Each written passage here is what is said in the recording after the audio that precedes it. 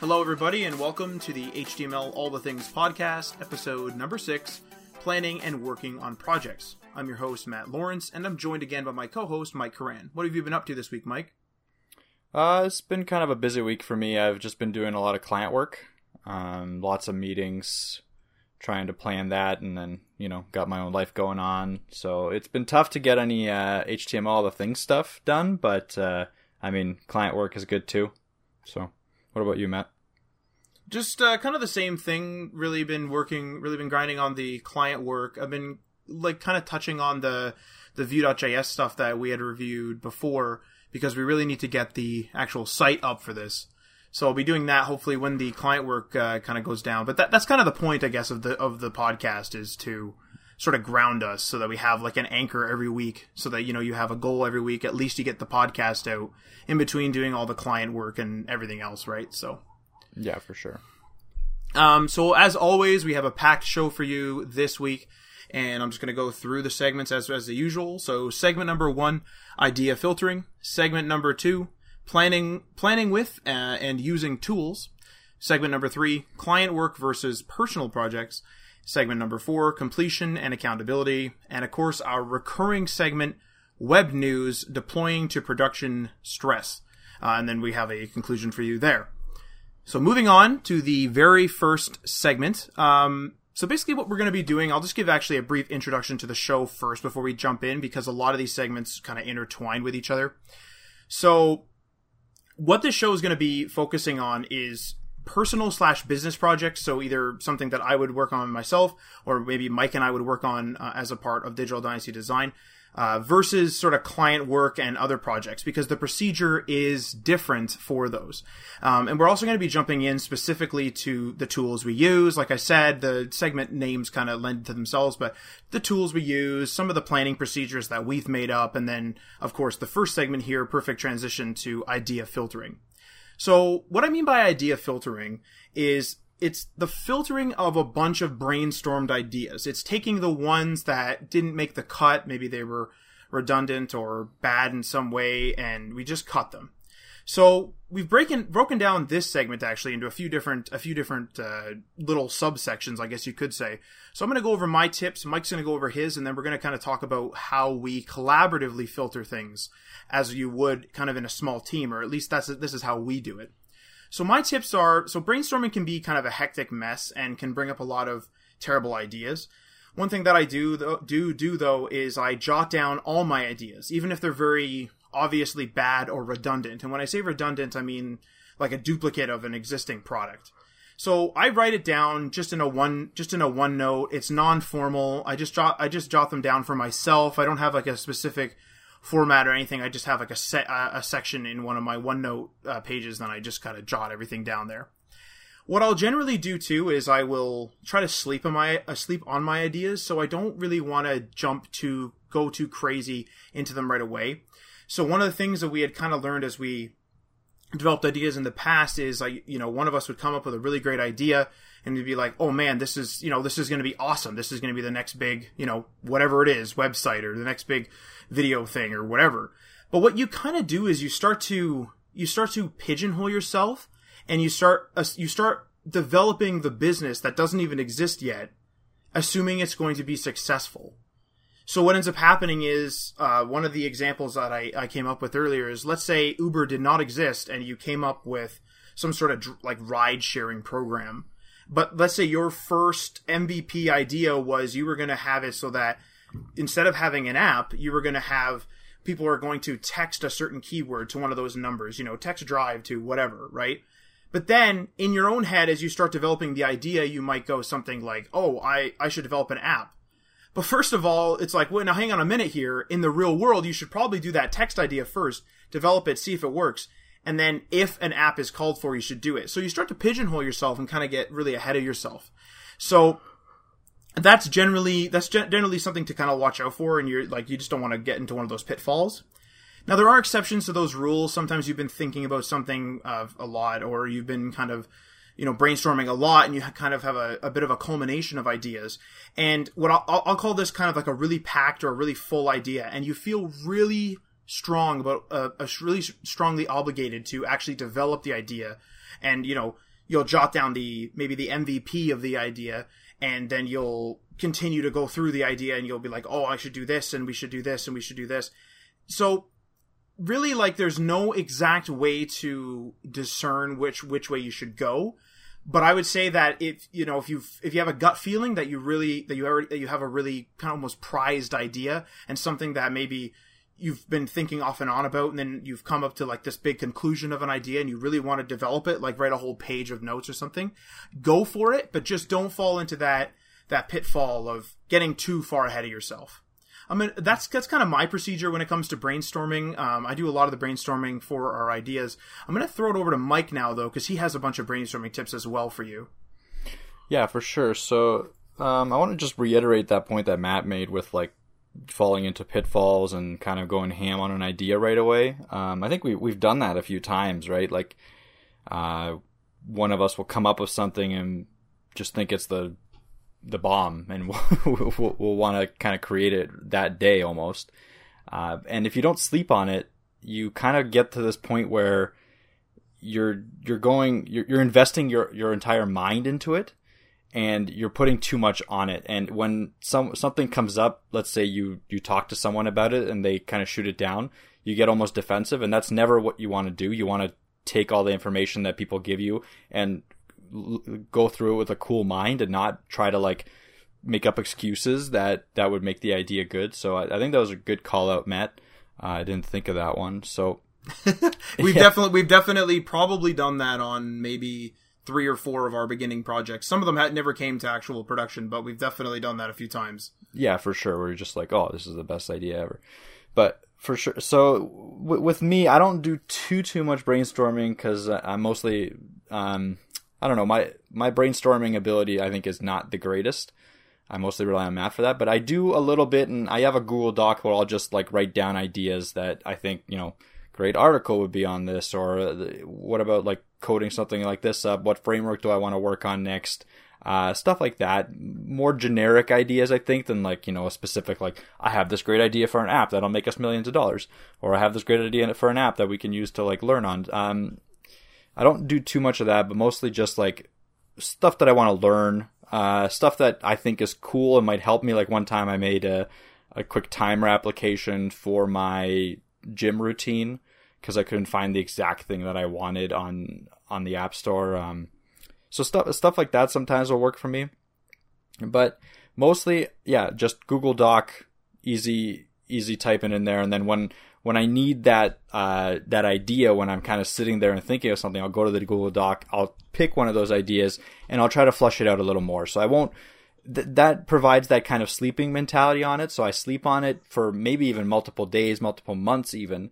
And when I come back to it, I have a kind of more of a fresh mind, and I can go and flush it out and have a less bias to it. Like, oh yeah, that's not even my idea kind of thing, which I find helps.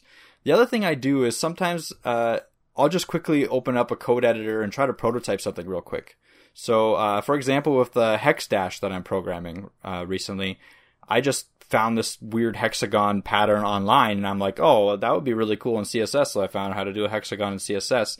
And then I kind of put 2 and 2 together with Vue.js as a component. So each hexagon is a component. You can put different applications into the hexagon, so like a note or something like that.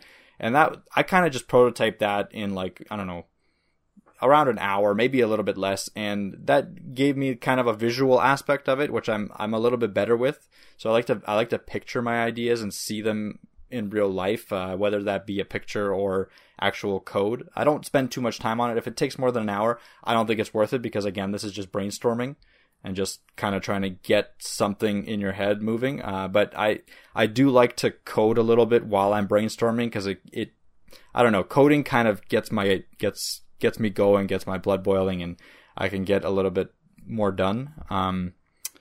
So yeah, anything else you want to add to that, Matt?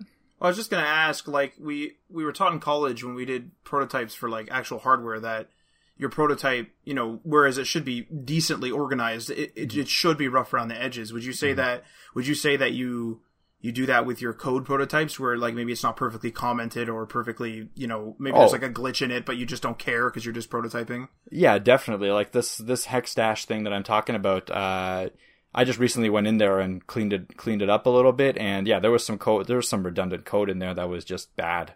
Like it was just really bad. But I don't, like, when I code it, I don't think about that. I just kind of see a solution in my head and I do it. It might not be the most efficient, and this time it definitely was not the most efficient. So yeah, like to answer your question, for sure, it's very rough around the edges when I do the prototyping. So yeah, let's move on a little bit to collaboration, since I think that this kind of the next thing I want to talk about is the fact that you can't really just be alone with your idea, unless you're a brilliant mind, which I'm not, for sure. But if I need to kind of express my idea out there, like put it out there and see what reaction people get. And I'm not looking, like, when I do this, like, so I do it usually with Matt. We get on a Skype call, or we go to my basement and we get the whiteboard out. I don't expect it to be like Matt's going to be like, "Oh my God, I love this idea." I just want someone to kind of give me feedback that I don't expect to hear, and B, that would like assume that he's interested in it. Like, because the worst thing you can do is just say an idea and hear nothing. Be like, "Oh, I really want to get this A, B, and C app out there," and your partner's like, "Oh, okay." That right there, you have a bad idea. So I'm not never expecting him to be like, "Oh man, that's the best idea ever. Let's put all of our effort into it and get $1 million because we're doing it."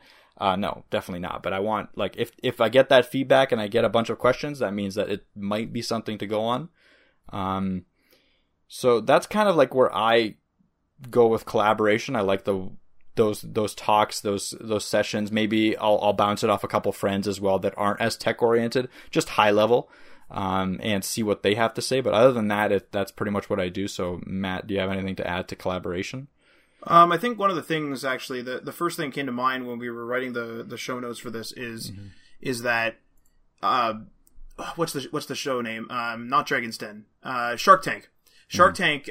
I've seen it on Shark Tank a few times where somebody will be like, you should really you should really get grilled on your ideas, where it's like, if you're left alone, maybe your unique situation or maybe your own motivation just to make something, because maybe it's going to be easy for you to make it, will motivate you to think like, oh, it'll be super successful and everyone will buy it. But you really do need that third party, whether it be, someone like you where you're in industry or somebody outside of industry, to really comment on it and be like, dude, like, I'll just use this app for that. Like, why would I go to your site for this? You know what I mean? So you really do need to be almost grilled on, you really need to like have your idea grilled to really bang out those pros and cons of what you're doing. And then you can make a decision on, hey, do I want to like keep going or do I not? Right. So. Yeah, for sure.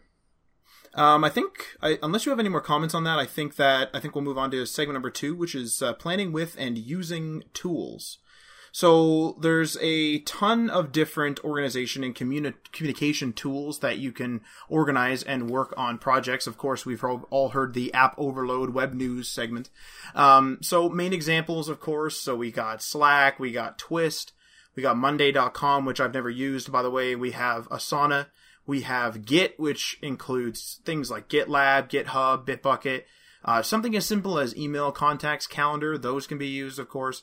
And Trello. Mike, do you have any other additions or any comments specifically about those before we kind of go on with it? Yeah, I'll talk a little bit about Asana, like an Asana type workflow when using these tools. And I know we've talked about it before, but I'll just quickly glance over it. Pretty much like, it's a task manager, and it's great to get your actual idea onto the task manager. And I think we'll talk about it a little bit later on in the show how we exactly do that. But these tools, they're not the be-all, end-all. Like, you could use probably, sticky notes or just paper and pen and notepads. It's the point of actually visualizing your tasks and visualizing your entire project and being able to cross stuff off. That, I think that's really important to know how to do, like to be able to visual, like to be able to plan it almost like a project manager, and be able to continue with the project and be able to stay on task, these tools should help with that. But they are not the be all end all. You need to decide what's best for you to be able to manage it. But I don't think that not using anything, including not writing it down anywhere, is the way to go. I think you should definitely pick a tool and try it. And maybe you'll like it, maybe you won't. So go on to the next tool. There's hundreds of them out there. We just mentioned like the top ones that we know of, and there's probably ones that are even more popular than all these that we don't know about. So definitely do your research, get the tool that's right for the job, that works for you. Then another question for you, Matt, actually, Trello. I believe you're using that. Do you have any specific comment on it? Because I've heard of it a couple times with other people talking about it. I'm just wondering what it is. So the reason why I use Trello, and the reason will lend itself to what it is. So I don't know if you remember, you'd mentioned your whiteboard. You used like the organization method from Silicon Valley, I think it was. Yeah. And with like the sticky notes. So I like that visualization, but I really hate paper. Like I hardly write anything down anymore. Yeah. And so when Asana released, so Asana is like a task manager. We'll get into that in a bit, but Asana is like a task manager, like your general, like, check off these tasks on a list. They added sort of something like that where there were like columns and you could like move things around in different columns and stuff. And we started doing it there. But I feel like Trello is just better at that. But most recently, and this is what made me like really dig into Trello, is I have like cards set up for a bunch of things. So for example, with HTML all the things, I used to fumble around and constantly have to regather our like shareable links. And like I started using like Bitly for some of it, but I would like grab our like profile link and I'd grab this and I'd grab that and it was all over the place. Now I just have like a Trello card.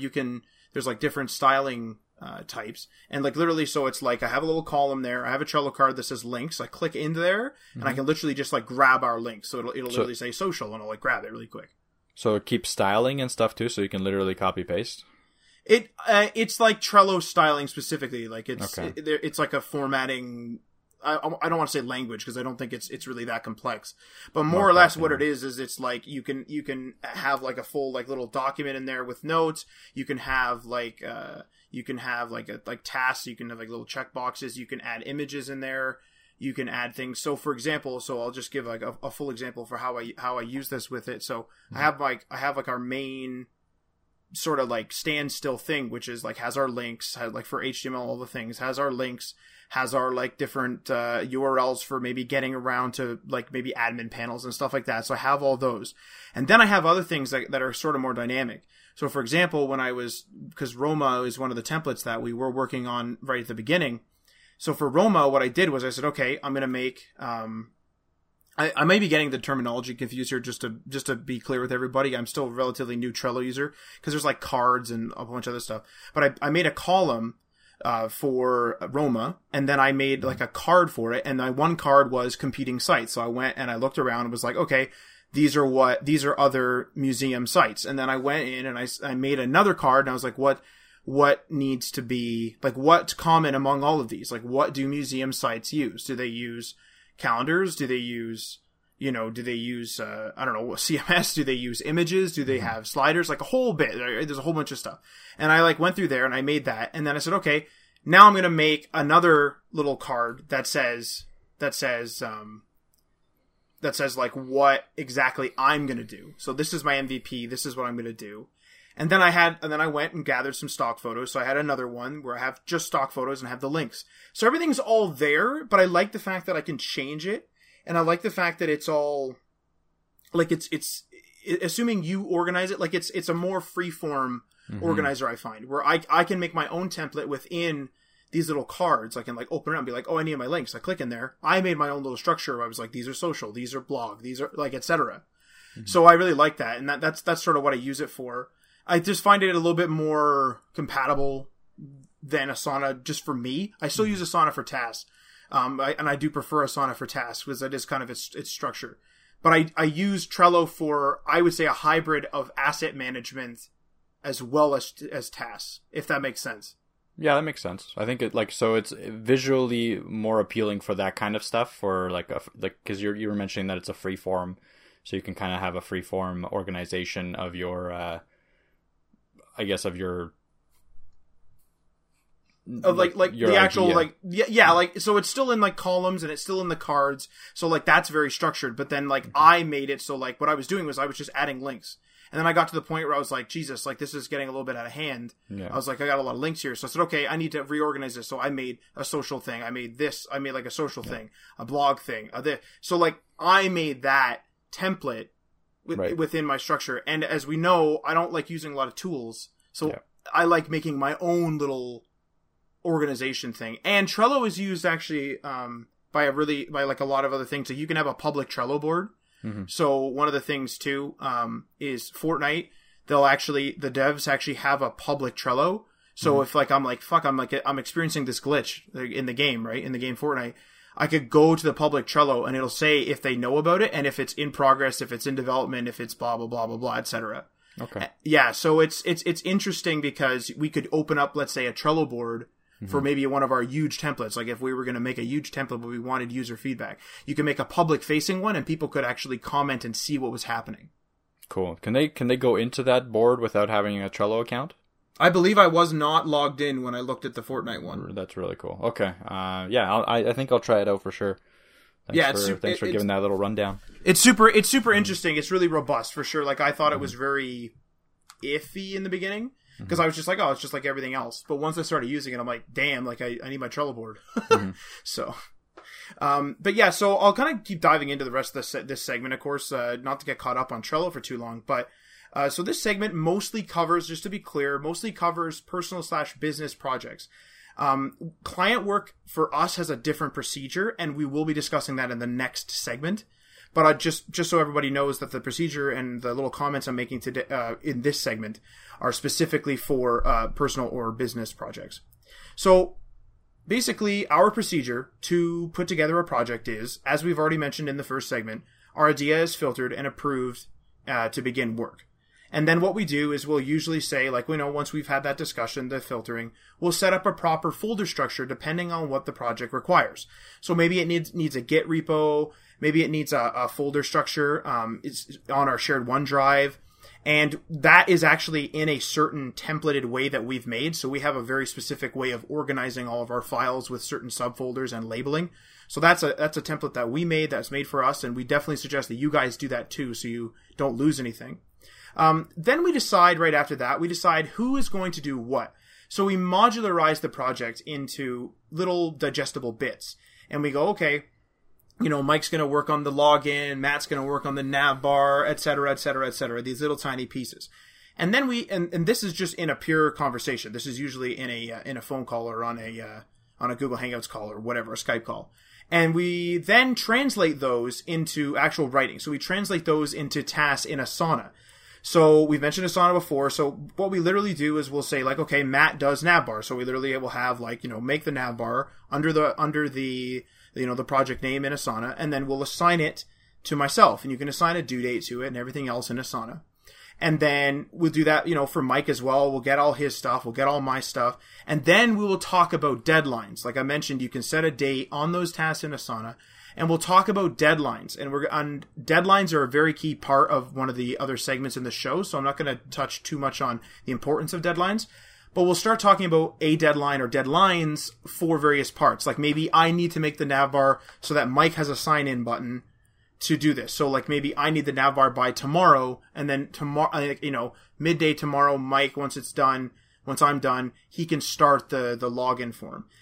So it keeps everything very structured, very together, and we do that in Asana, and we're both logged into the same organization in Asana, so you can see everything. It's all very visible, and it's all really there. And there's the more powerful features of Asana, but or at least me, I only really use it for the basics, but it does the basics very well. So that's basically how we start our project without getting, into the actual technicalities of doing the project, because every project's different. That's sort of the procedure we do, and it's almost always like that. Then, of course, because you're working on a project and because things come up and whatever, we do have day-to-day tools that we use. So for communication, for us, we'll use Google Hangouts or Skype or email.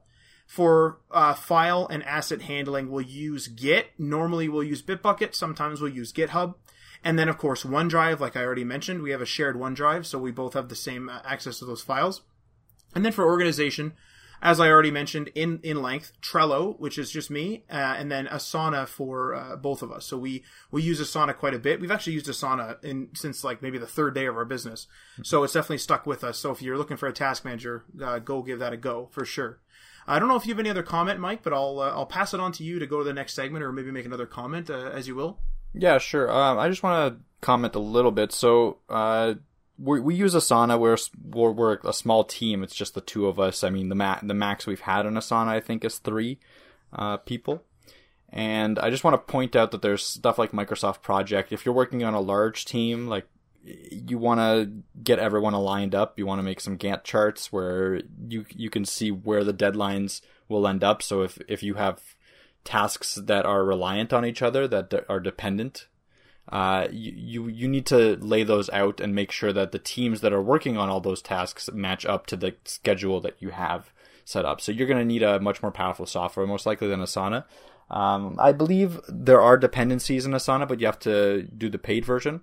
The free version doesn't allow dependencies, and with a couple people, again, not a problem. You can set it up with just due dates here and there. But once you get a larger team, you're definitely going to want to look at a more robust application like Microsoft Project. And I think, that I'll move on a little bit now to client work versus personal projects. So Matt handles a lot of the personal projects that we do. I help him obviously here and there, and sometimes I do have my own personal projects that I work on, but Matt is mostly on that. And that leads me to being on the client work. And Matt does do quite a bit of client work, and I'm sure he'll have some stuff to add after this, after I talk about my stuff. But pretty much, client work will refer to working with a different client other than ourselves. So a contract that we would get, a person needing a website, some back-end technology that we need to develop for someone. So that's when we talk about client work, that's what we're talking about. Someone contracts us to do something for them. It's great to have kind of both these things. So we have our personal projects, which generate us some income, and then we have client work, which generates some income. So you're not putting all your eggs into one basket. You want to diversify as much as possible. So that's kind of why we do that. And also opportunity, right? We had the opportunity. Why not take it? And both of us are on the job.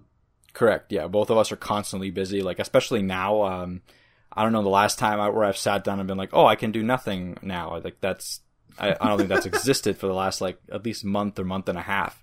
I don't know about you, Matt. Like, that's how it feels like right now, at least. There's always something, even if it's just some housekeeping. It's like, it's got to be done, so let's do it. You got to build this client. Like I always delay the billing of the clients because I just hate doing the administrative stuff. You have to do it. But so I'll move on.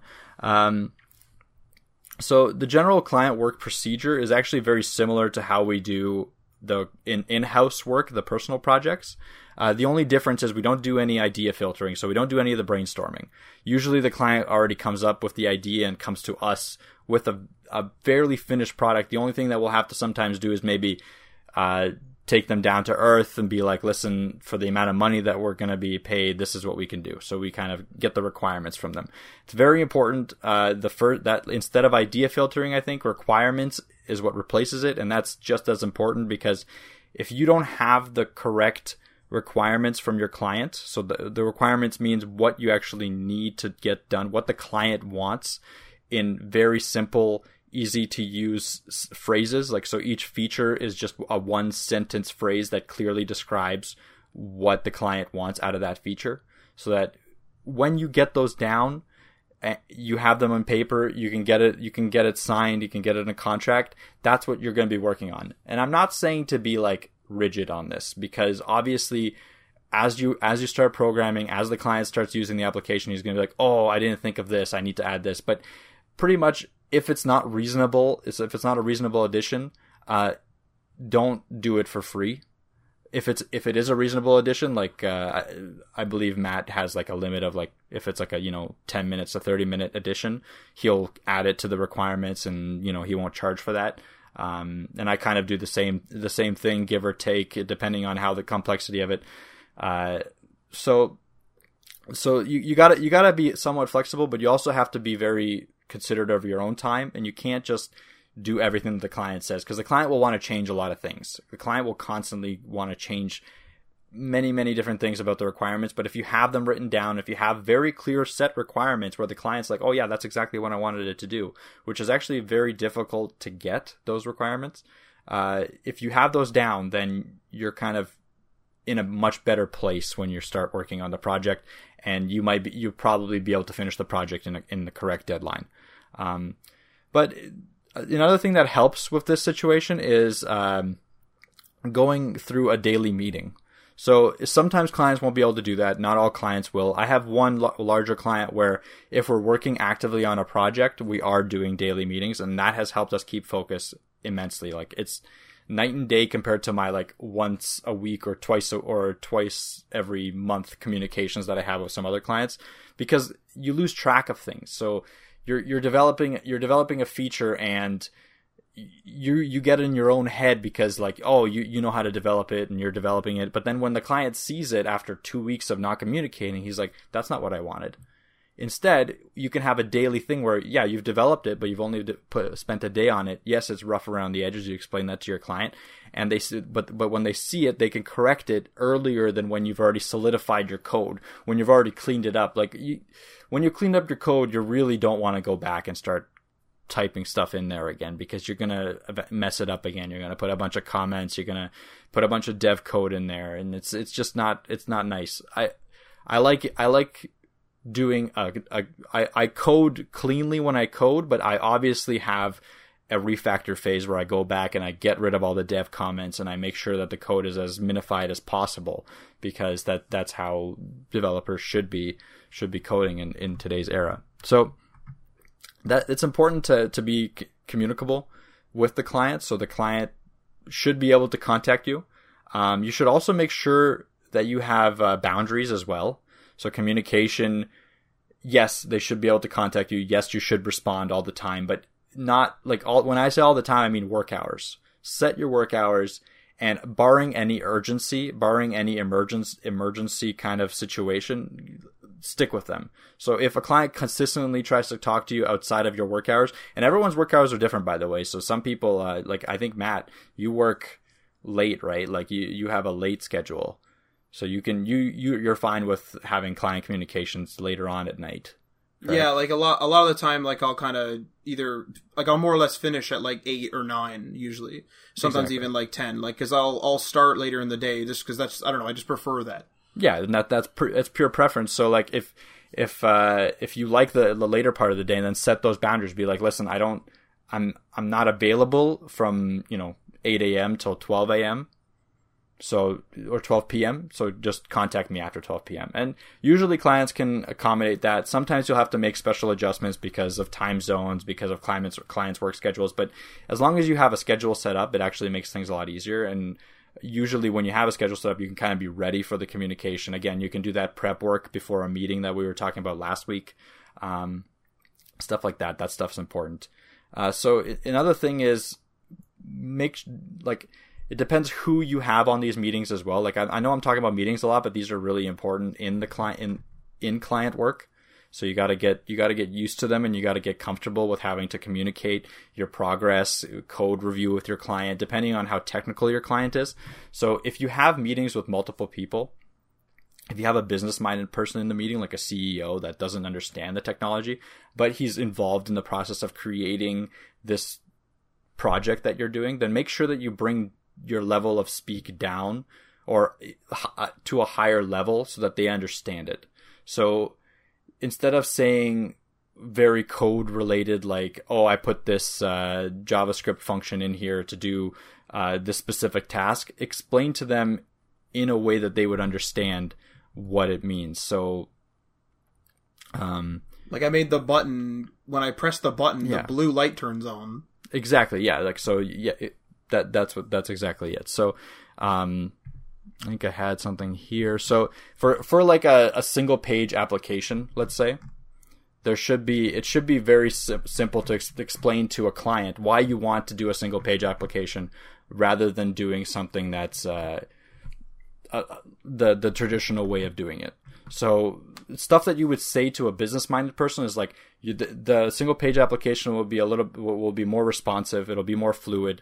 The reason for that would be because we're not loading the whole page every time. We're only loading the sections that change during the transition. So if you press on a button, the action that surrounds that button, that's the only thing that changes. The rest of the page remains static, remains the same. So that's why it's a much more fluid experience. There's a higher flexibility for adding future add-ons because of the lower complexity of the code. It's just a more modern way of doing things. Like stuff like that. When you're talking to someone business-minded, they'll appreciate it as well because they don't want to hear you talk about syntax. They don't want to hear you talk about the coding language that you chose. That's not important to them. It's important to them to know that their task is being completed, and what some of the decisions you make, you will have to explain. So that's why I'm trying to tell you, like, explain it to them in a higher level that they'll understand. So those are my kind of suggestions for doing client work. Be communicable. Again, those are really important to have. Keep your deadlines. And I'll talk a little bit more about that in actually the next segment, especially the deadlines part. So I'm going to pass it off to Matt. Do you have anything to add on this segment? Yeah, I think one of the things that you mentioned about, sort of setting your hours and sort of being like what some people would think, especially if they're new in the industry, would be like harsh on a client, really isn't. I think one of the things that people forget is like the client are people too. So like maybe they're gone for a family event at this time, and then like you're working diligently and you email them, right? And you're not going to be, because you're the person that's been hired, you're not going to be like, damn that guy, like he's not going to answer me and it's 10 p.m. and like, where is he? You know what I mean? Like, I mean, he's busy doing something. So if you are, busy doing something and, you've been reasonable and you have been working, like you do have to do, your due diligence, and you have to bend sometimes if maybe time zones don't line up or what have you, or urgency. But generally speaking, like they're going to understand. And if you miss an email or something like that, which has happened on weekends to us, you just say that, like I don't cover it up. I'll just be like, hey, I didn't check my email this weekend. Like, sorry, like on the Monday morning, and here's some work done or whatever. That's another actually good one too. This isn't really procedure based, but one of the things I will do is if I do miss an email like that, sometimes I will like throw it in with a bunch of work. Like maybe I'll do a little extra work for them that day, just like a little bit, just maybe in 20 minutes or something that maybe they expected on Tuesday that I'm going to finish on Monday, just to sort of like soften the blow. Cause like most clients don't actually really care, like it was the weekend or whatever, but just, don't be so scared to be like, oh my God, I got to have my ringer on at all times. And I got to check my email every 10 minutes and I got to like be here, whatever. Like, I mean, if it wasn't a scheduled work time and you didn't miss something that wasn't scheduled, then like, really, whatever, you know what I mean? Like stuff happens, you were gone, what have you, right? You can't always have your phone kind of attached to you. So I think that's a really key thing that you mentioned, because we, in the beginning, really had that problem where we were like, oh man, like this guy contacted me 2 days ago, like, and I didn't see it. You know what I mean? Like, oh no, but it's not really that big of a deal for sure. And then one of the other things too, excuse me, one of the other things too, that you mentioned was when you, how do I describe this? So when you start to change your language, so you start like using less you start using like the higher level language, yeah. The higher level, that's how you put it, the higher level language, and you start like talking to like a CEO or even just like a non-technical person on the call. I think that was a really, really key point too, is because you need to be flexible with that, because sometimes there'll be an engineer and that guy on the call. Yep. And sometimes the engineer will ask you a question and you kind of have to give him an engineering answer. But then at the same time, sometimes I'll suffix it with something like, oh yeah, I put the JavaScript function here and blah, blah, blah, blah, blah, which makes the light turn on when I press the button. Like I'll just do like a real quick preamble at the end there. Or I guess it's not a preamble, but I'll add that little bit at the end there just for the person in the call. So he's just like, oh, I didn't know what the hell they just said in that whole paragraph. Mm-hmm. But I generally got it. So that's just something that I personally do whenever I can like kind of like jimmy it in there. So yeah, that's a good idea. I think we can move on to segment 4, which is completion and accountability. And this is the segment that has a lot to do about the deadlines that I was mentioning before. But So what it is like when you are your own boss, you need to sort of write down concrete dates in order to push yourself along. So if you don't have a concrete date written down, the risk of procrastination seems to be much higher, and chances are literally nothing will get done, if very little. So if you're working on a small team, assigning specific people tasks for accountability is crucial. And you should really, sort of make the habit out of it. Sometimes deadlines do move, and especially when objective shifts. So if the project has changed due to the market, or the project has changed in some way, you really, you can move those dates, but you really should be kind of hard on yourself and kind of treat it like, even like whether you're working solo or in a small team, you should treat it like as if it's like, damn, like we got to move this date, or maybe can we do this other thing to accelerate it to still hit the date? Like you really should try to hit the date. Sometimes dates need to change, but just don't make that something you do on the daily. Don't make that a habit that you always do. And since you are your own boss, like I said, accountability is really hard. Because you're not like you're going to punish yourself. You're not going to like put yourself on some sort of like, I don't know, some sort of like performance improvement, or you're not going to like, try to like track yourself more or something. Like that's not going to happen. Like whatever a boss would do to you, like that's just not going to happen. So you need to assign yourself those tasks with a deadline. But what I would do is don't just set a deadline. Like literally use a program. So something like Asana with push notifications on, or whatever software you want to use. Maybe it's a calendar, even something as simple as that. And if you're in a small team, maybe make it visible to the team as well, so that it's putting a little bit of pressure on you. Like, if I'm supposed to finish something by September 2nd, and I'm in a small team on Asana, and I don't, first of all, I'm getting the push notifications, telling me, hey, you got to finish this, That's a little bit of pressure. But then, if your team isn't already, kind of yelling at you, because maybe you're blocking somebody else from doing something, they might start yelling at you, or they can at least, like, see it. They can literally see, like, hey, like, this guy didn't do his job on by September 2nd. Like, what the heck? And again, things do happen, but don't try to make a habit out of it, kind of thing. Filling out a daily logbook. So this is something that I do personally, myself, and I do it literally for myself. It's not formal in any way. I don't check for typos. I don't have a specific format. I just go into a OneNote and I just kind of go ham. And what I start doing is I just literally write down what I did. So, I made the thumbnail for this. I did the social post on this. I made this guy's website. I called this guy. I did this. I do that. I don't put any personal information in there. Nothing like that. It's just real quick notes. But what it is it allows me to, because sometimes when you're faced with insurmountable work, and I actually have a Medium article started on this. It's not up yet. But when you're faced with like what seems like insurmountable work, you're kind of like, damn, like I didn't do anything all day, even though I've been like sitting here for 8 hours or 10 hours or whatever it is. But in reality, if you keep that logbook, especially if you fill it out as you go, and you like, I finished, I made the thumbnail, like write that down really quick. I did this, and I'll write that down really quick. You'll see, you're like, damn, I got like, 15 points done here in my logbook. Like I actually did do quite a bit. And what that also does is it kind of keeps you accountable too, because, generally speaking, you're probably going to feel pretty bad if, let's say you keep a logbook 5 days of the week, so Monday through Friday, and you see that like Monday through Thursday you have like nothing or 1 point done. And then like, the rest of the days you're like, you have like only like maybe a couple more. So then when you come in the next week, you're going to look and be like, damn, I didn't do anything last week. Like hardly anything. So I think that's one thing that kind of really helps me. And it also keeps me organized too. Like sometimes I'll be like on a phone call and someone will be like, hey, when did you put together my homepage? And I can go back to my logbook and just quickly check. So it's just kind of a double usage there. Mm-hmm. And also try to maybe limit yourself in some capacity. So for example, I'm not going to buy this watch I want until I finish website A, right? I got to get this website out. I'm not going to, like, I have the money, but I'm not going to buy this thing until I do it. So maybe, like that requires, and actually most of this requires like a lot of discipline on yourself. But it's one of those things where, like, even we've done it, Mike and I have done it, where we'll come up with a project, and a lot of our very, very early projects, many haven't come to fruition because we wouldn't set a deadline. We wouldn't say, like, hey, this needs to be done, or we wouldn't modularize it, or we wouldn't use a procedure, which is how this procedure came to be. We wouldn't use a procedure, and then it would just be like, oh, well, we've been, haven't done it in 4 months, and we just decided to do client work, so I'm not motivated to do that project at all now. Let's just, either come up with a new idea or keep up with the client work. So you do have to be disciplined to an extent, but also don't go crazy on yourself. If objectives change, at your discretion, kind of like adjust if you need to.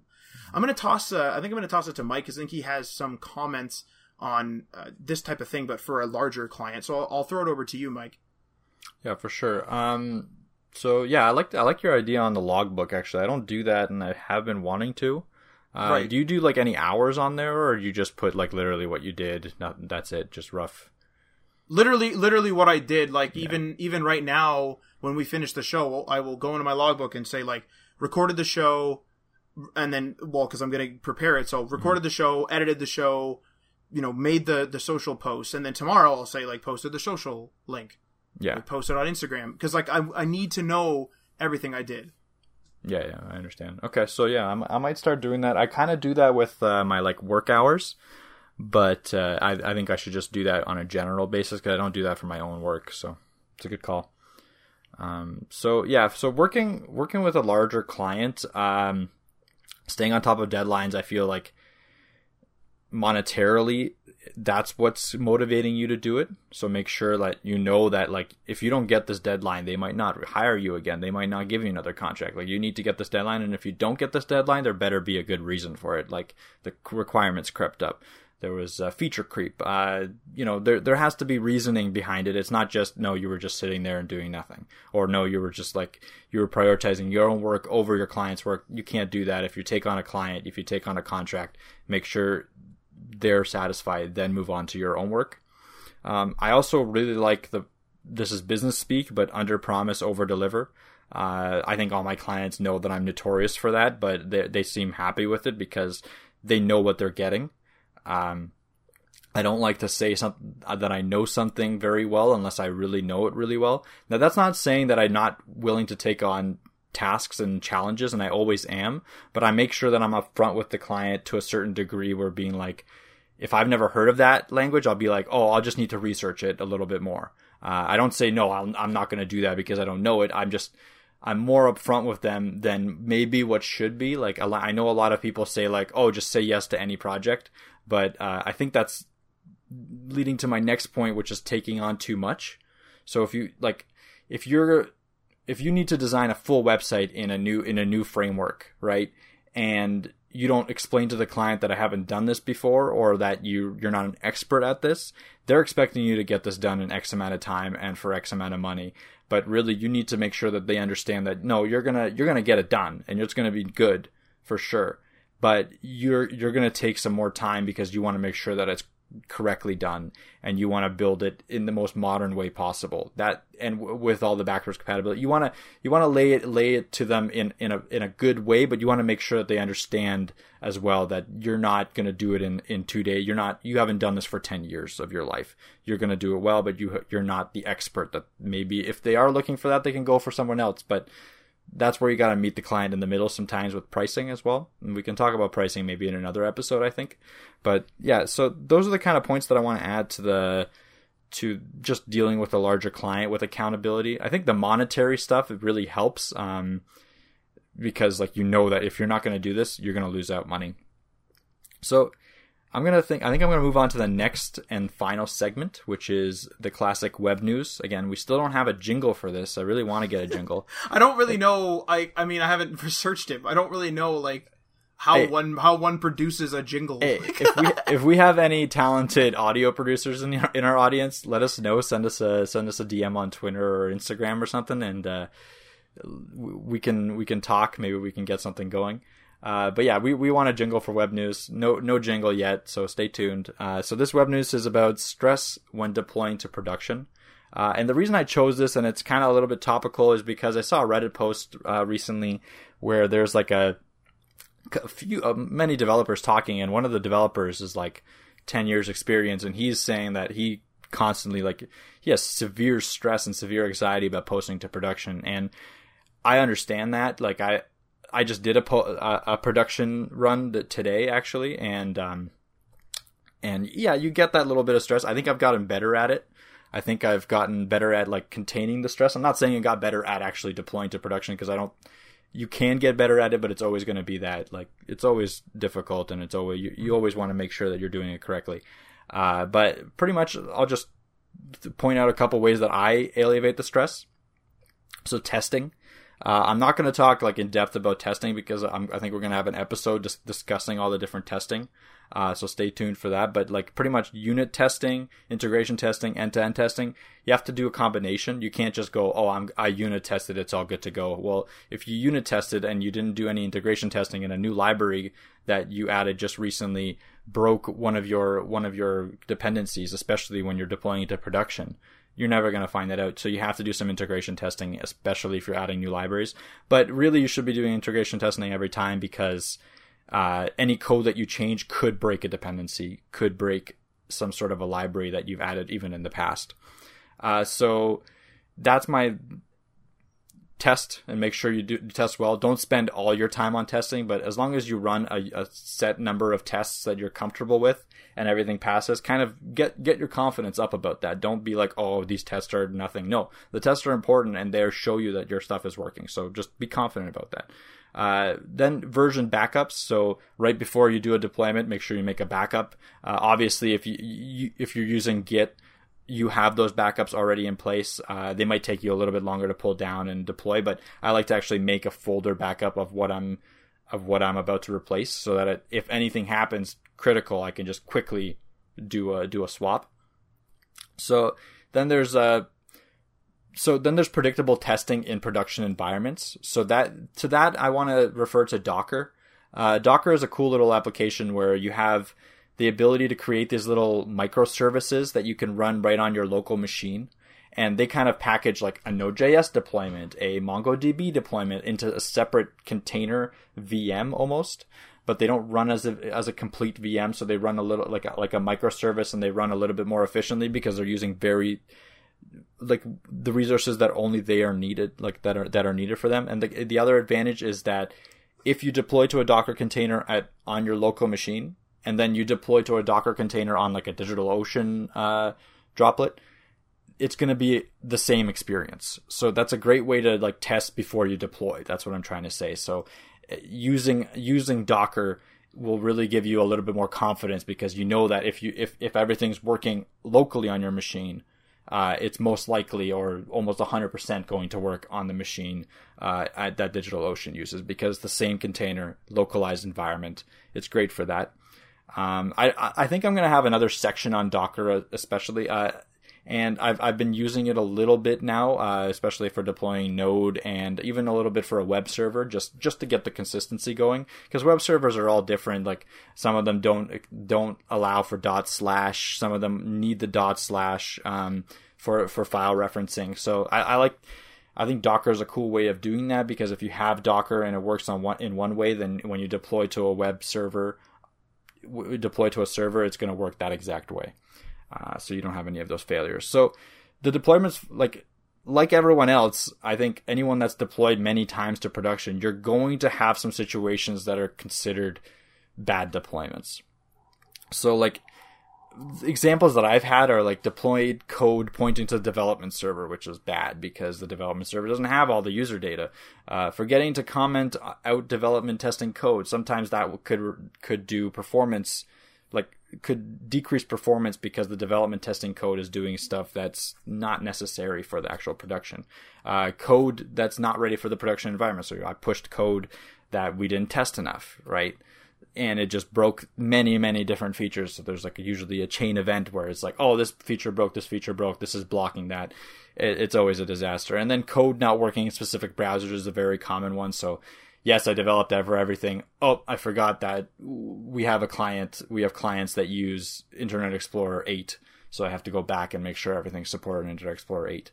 So those things will happen, and I think the main thing that I want you to take away from the fact that there are failures is the fact that you can always restore. Always make sure that you're in a place where you can restore, and if you can, then that should alleviate. That should give you the confidence to go forward, and just be confident in yourself, because those failures happen to everyone at every level. if someone's site has to go down, it has to go down. A company will understand. Most of the time, they'll understand that this is a live environment. What you're doing is complicated, and hopefully your client will be understanding of those situations, because I'm sure it's happened to them on a different level, right? Like, everyone makes mistakes.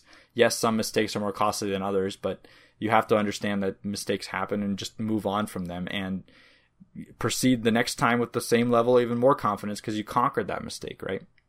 So, another thing is, like, just make sure you're on your toes. So you deploy, and if it's a big deployment especially, you're going to have people that use your application. So, like, one of the applications that I work on is used by, like, it's not a huge amount, but it's like a couple thousand people a day. So I usually get good feedback almost right away. So, and it's usually very, very instantaneous, because the people that use it a lot, and they use it for very specific things. If that specific thing doesn't work, they'll reach out and get in contact with you. Silence is the best way to know that there's nothing wrong. I love silence for that. But if there isn't silence, then be ready to kind of roll back or conquer those issues as they come up. Usually, the issue is something really small, something that someone forgot, something that I forgot. It's a quick, like, comment this out, delete this. It's not a big deal, so don't automatically panic that that's it, everything's broken, everyone can't use your service. Just calmly control the situation and go through your troubleshooting setup. I'm sure everyone can do troubleshooting. That's an important part of this. Again, another episode on that will be coming up as well. But yeah, that's all I have on this week's web news. It's less, I guess, controversial than the usual ones, but it's more topical, and I think people should know that stress, yes, you're going to have stress when deploying to production, but they should be able to conquer that and kind of get down, because you don't want to always be stressed. Like, stress in workplace is going to lead to fatigue, and it's going to lead to even more mistakes. So just calm down, make sure you're confident, make sure you go through your usual testing, and you'll be fine. So yeah, Matt, anything you want to add to that? I think one of the main things that you said there, I for sure agree with. Like, realistically, if you're at a point, I mean, sometimes it's not possible, but if you're at a point in which you can make it recoverable almost instantly, like if you're going to change a single directory and that's all you're going to change, and then you should really make an exact copy of it from what it is in production. So you make an exact copy of it. You upload your change, it breaks, just like flip it back. Like, it's like, you really should prepare for that. That's like really, really key, I think. And myself, once I've done that, I don't care. I know that sounds really bad, but like, honestly, like, I'm at the point where when I've worked enough on a project and I'm confident enough in it, I will absolutely, like, I'll stress if I miss something, like, or I'll stress almost when making those backups, because sometimes there's a lot to back up. So I'll sometimes, like, make sure I'll like check it and check it and check it and check it. But then once I, like, hit enter to upload, I just don't care. I don't know whether that's like the right way to do it, but I mean, it doesn't hold me back, and it's not like I haven't done my due diligence and like done the backups. But a lot of the time too is if it's something that I can do at night. So if it's like a local small business site or something, and I'm gonna change whatever, and I can do it, in the middle of the night when virtually nobody, if not literally anyone, is using the site. I'll do it then. If it breaks, I'll be like, okay, well, it's too late for me to fix it, but I'll revert it, and then I can just always tell the client and be like, hey, I noticed a serious problem, so I'll fix it and just re-upload it. And like, people aren't gonna be, I mean, if you push it back weeks or something, I'm sure they'll get upset. But if you say, hey, I noticed a major problem and I didn't want to break it, like, if you word it even that way, and I didn't want to break your site, they're not going to be like, well, the hell with you. And another thing too, actually, to keep in mind is things like Facebook go down. Like, come on, like, things like Facebook go down, Reddit goes down. Yeah, Reddit went down for 3 hours or 4 hours yesterday. Yeah, like Reddit goes down. I don't use it that often, so I didn't actually know that, but that sounds pretty severe. But Reddit goes down, like Twitter, Google has, like, there's hiccups. People know that software is glitchy as hell. Phones reboot. That's not websites, but phones reboot. There's like weird problems with phones. People know that stuff is strange and glitchy. Voice assistants will react differently to the same command if you say it 3 times. It's just one of those things. So, like, people know it's quirky, but if you do your due diligence, I mean, and do it, like, Like what else is there to do at that point? And I'm a worrier. I worry about a lot of stuff. But if I've done everything I can, it's just like, well, I don't know. I'm going to press upload. And upload and overwrite. Like I don't care after I've done my due diligence. So yeah. I don't know if you had anything else to add to that, Mike, but I think we're kind of hitting the end of the show here. Yeah, I think we can conclude. Alrighty, well, thanks for listening, everybody. You can find us on all of the most of the social. You can find us on social via at HTML All the Things on Instagram and Facebook. You can find us on Twitter via at HTML Everything. We're also on Medium and GitHub, and all these links will be in the show notes. Feel free to leave a comment or review on the platform you're listening to this on. We are signing off.